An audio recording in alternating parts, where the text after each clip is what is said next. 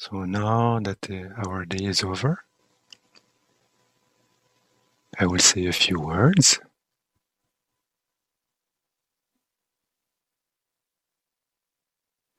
Maybe about our practice and what we are doing now, what we are aiming to. If we see the description that is given, in the text, again, the texts, how to get to the states of sunyata, of emptiness, we see that right from the beginning, the approach that is needed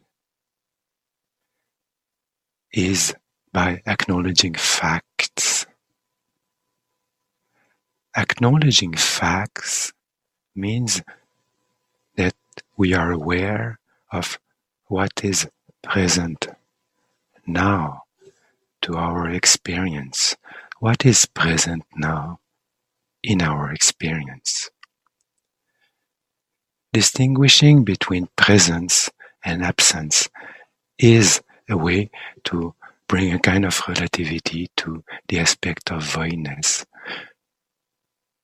So what is not present, actually, is void, is empty, is absent. So in this sense, whatever we are not experiencing now, it is absent. But what remains is what remains. What do we experience? By way of physical sensations, by way of how we experience the body now. Maybe the body is tired. Maybe also the body is full of energy. Practice brings a lot of energy at times, and we cannot control it. Whatever it is now, we acknowledge it, we recognize it on a physical level. On the mental level, it's the same thing. How do we feel now? This great day of mindfulness, of observation, of investigation, trying to understand our practice of what these people try to say. And for sure, the clarity that comes out of it, what does it bring to our mind? Maybe it brings confusion, but maybe also it brings a kind of understanding that at least allows us to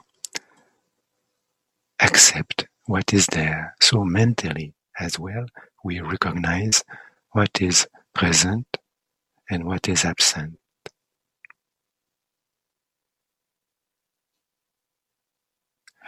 Our practice also consists in development. So it's not only a practice of observation. From observation there is development. And in relation to meditation, the development has to do with the mind, developing our good qualities of mind.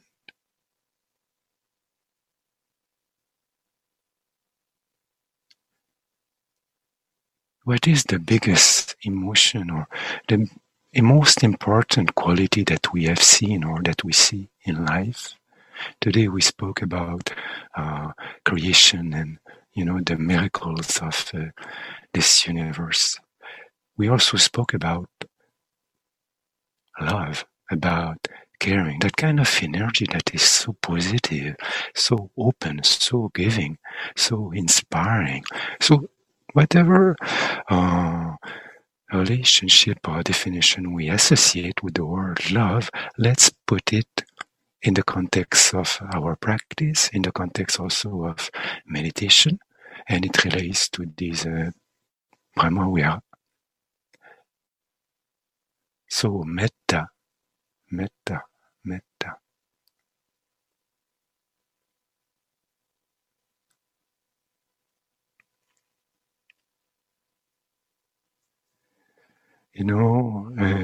Researchers have done studies about the development of children and kind of very broad and very deep trial to understand the psychology of development. And they found out that children, when they grow up, if they don't have any kind of empathy or care or the feeling of being loved or being taken care of, then they don't grow very well.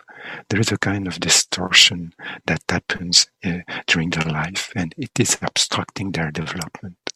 And to the extent that it can even affect the length of their lifespan.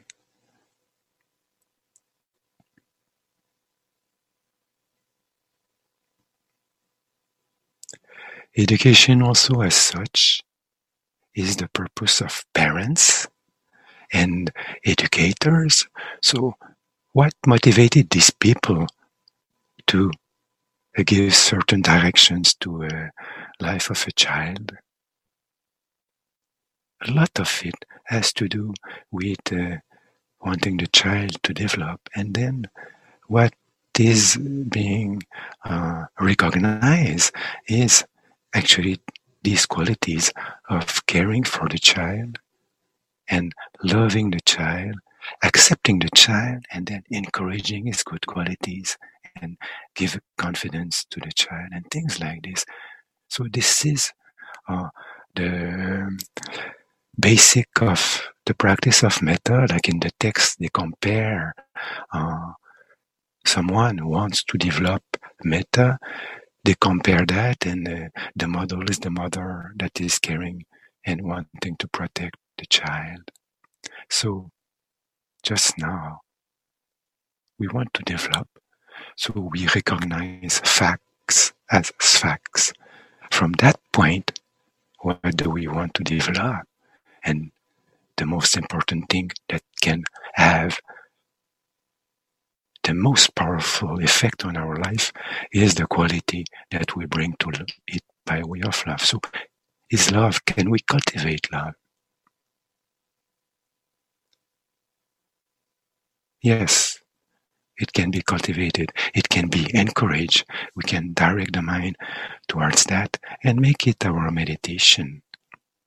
So just a few words of suggestions to go in that direction to end this session. So maybe it's easy for us to remember maybe when we are a child or at some point in our life, we can remember somebody who has taken care of us, somebody with whom we feel very confident, very happy to be with, somebody who is generous and non-judgmental towards any aspect of our being, somebody with whom we feel very good.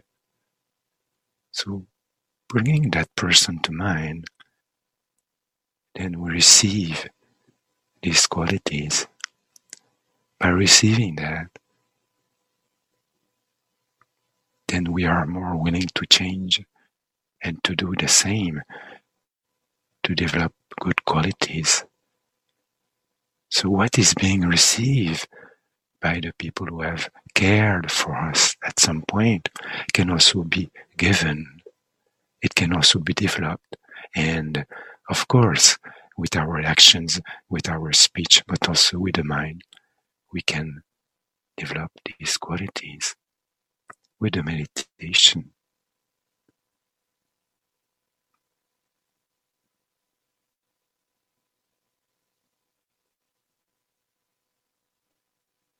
So feel yourself, that kind of very positive energy that you receive from somebody.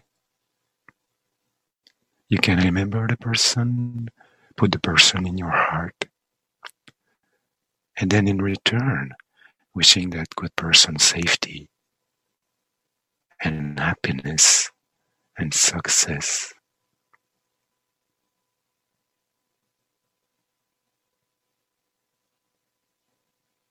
In this way, you can develop it to include people who are neutral to you, like now we have been sitting together for these last 2 days and we have met each other with this kind of Zoom.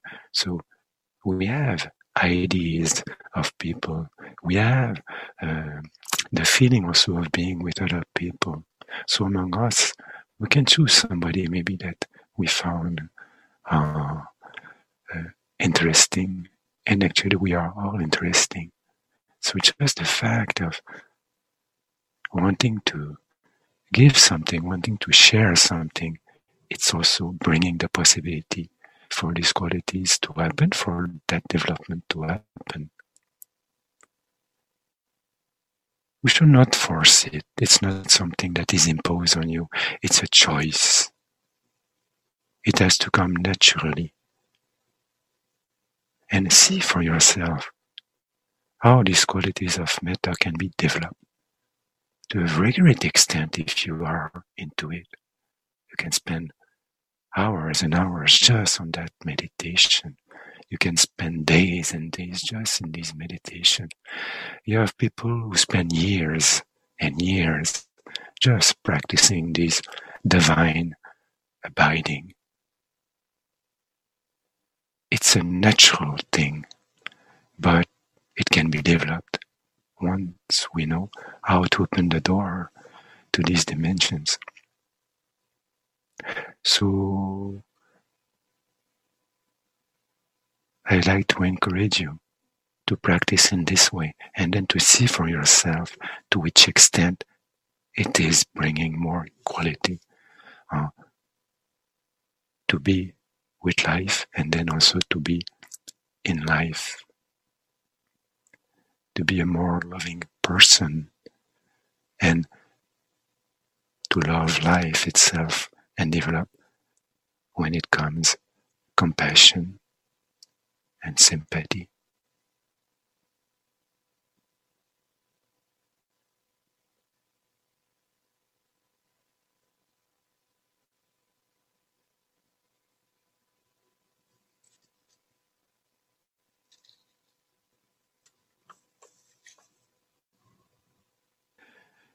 There is a little story here, and it's about a little girl, and she says to her mother at some point, you know how children can talk to their mothers? They trust the mother and they tell anything to mothers. So the little girl, she said to her, "Mommy, I am sad today." And then the mother, really caring for her daughter, she says in reply, "Let me blow a bit on your sadness so that it flies off, so that it goes away." How kind it is. Little girl says, "Leave it to me just a little bit more."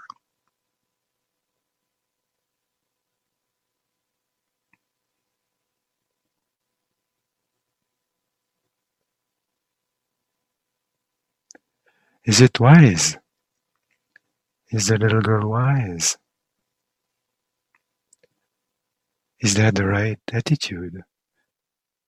Maybe it is encountering our habits of wanting only pleasure, only success, amusement, entertainment, merrymaking. Why wanting only pleasure when we can have all of that? Joy, sadness, everything that is part of the world, and be grateful for that. Even sadness. Why only success? When all degree of success, on success, till failure, open to what is imprevisible, unforeseeable.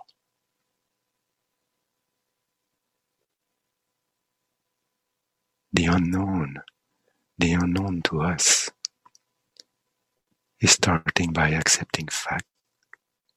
And then from there, love can grow. So, when you go to bed tonight, You just acknowledge facts of what happened during your day, facts about how you feel lying down in your bed, how you feel physically, mentally, and also how you want to be. And you will notice that if you put your mind in a certain direction before going to bed, your sleep is going to be affected by it. And if you put in your mind thoughts of love, thoughts of caring, real thoughts of a genuine kind of feeling of that, right? Compassion also, then you will sleep very well. And then also you will wake up very well. You can love also your sadness, if it is the case.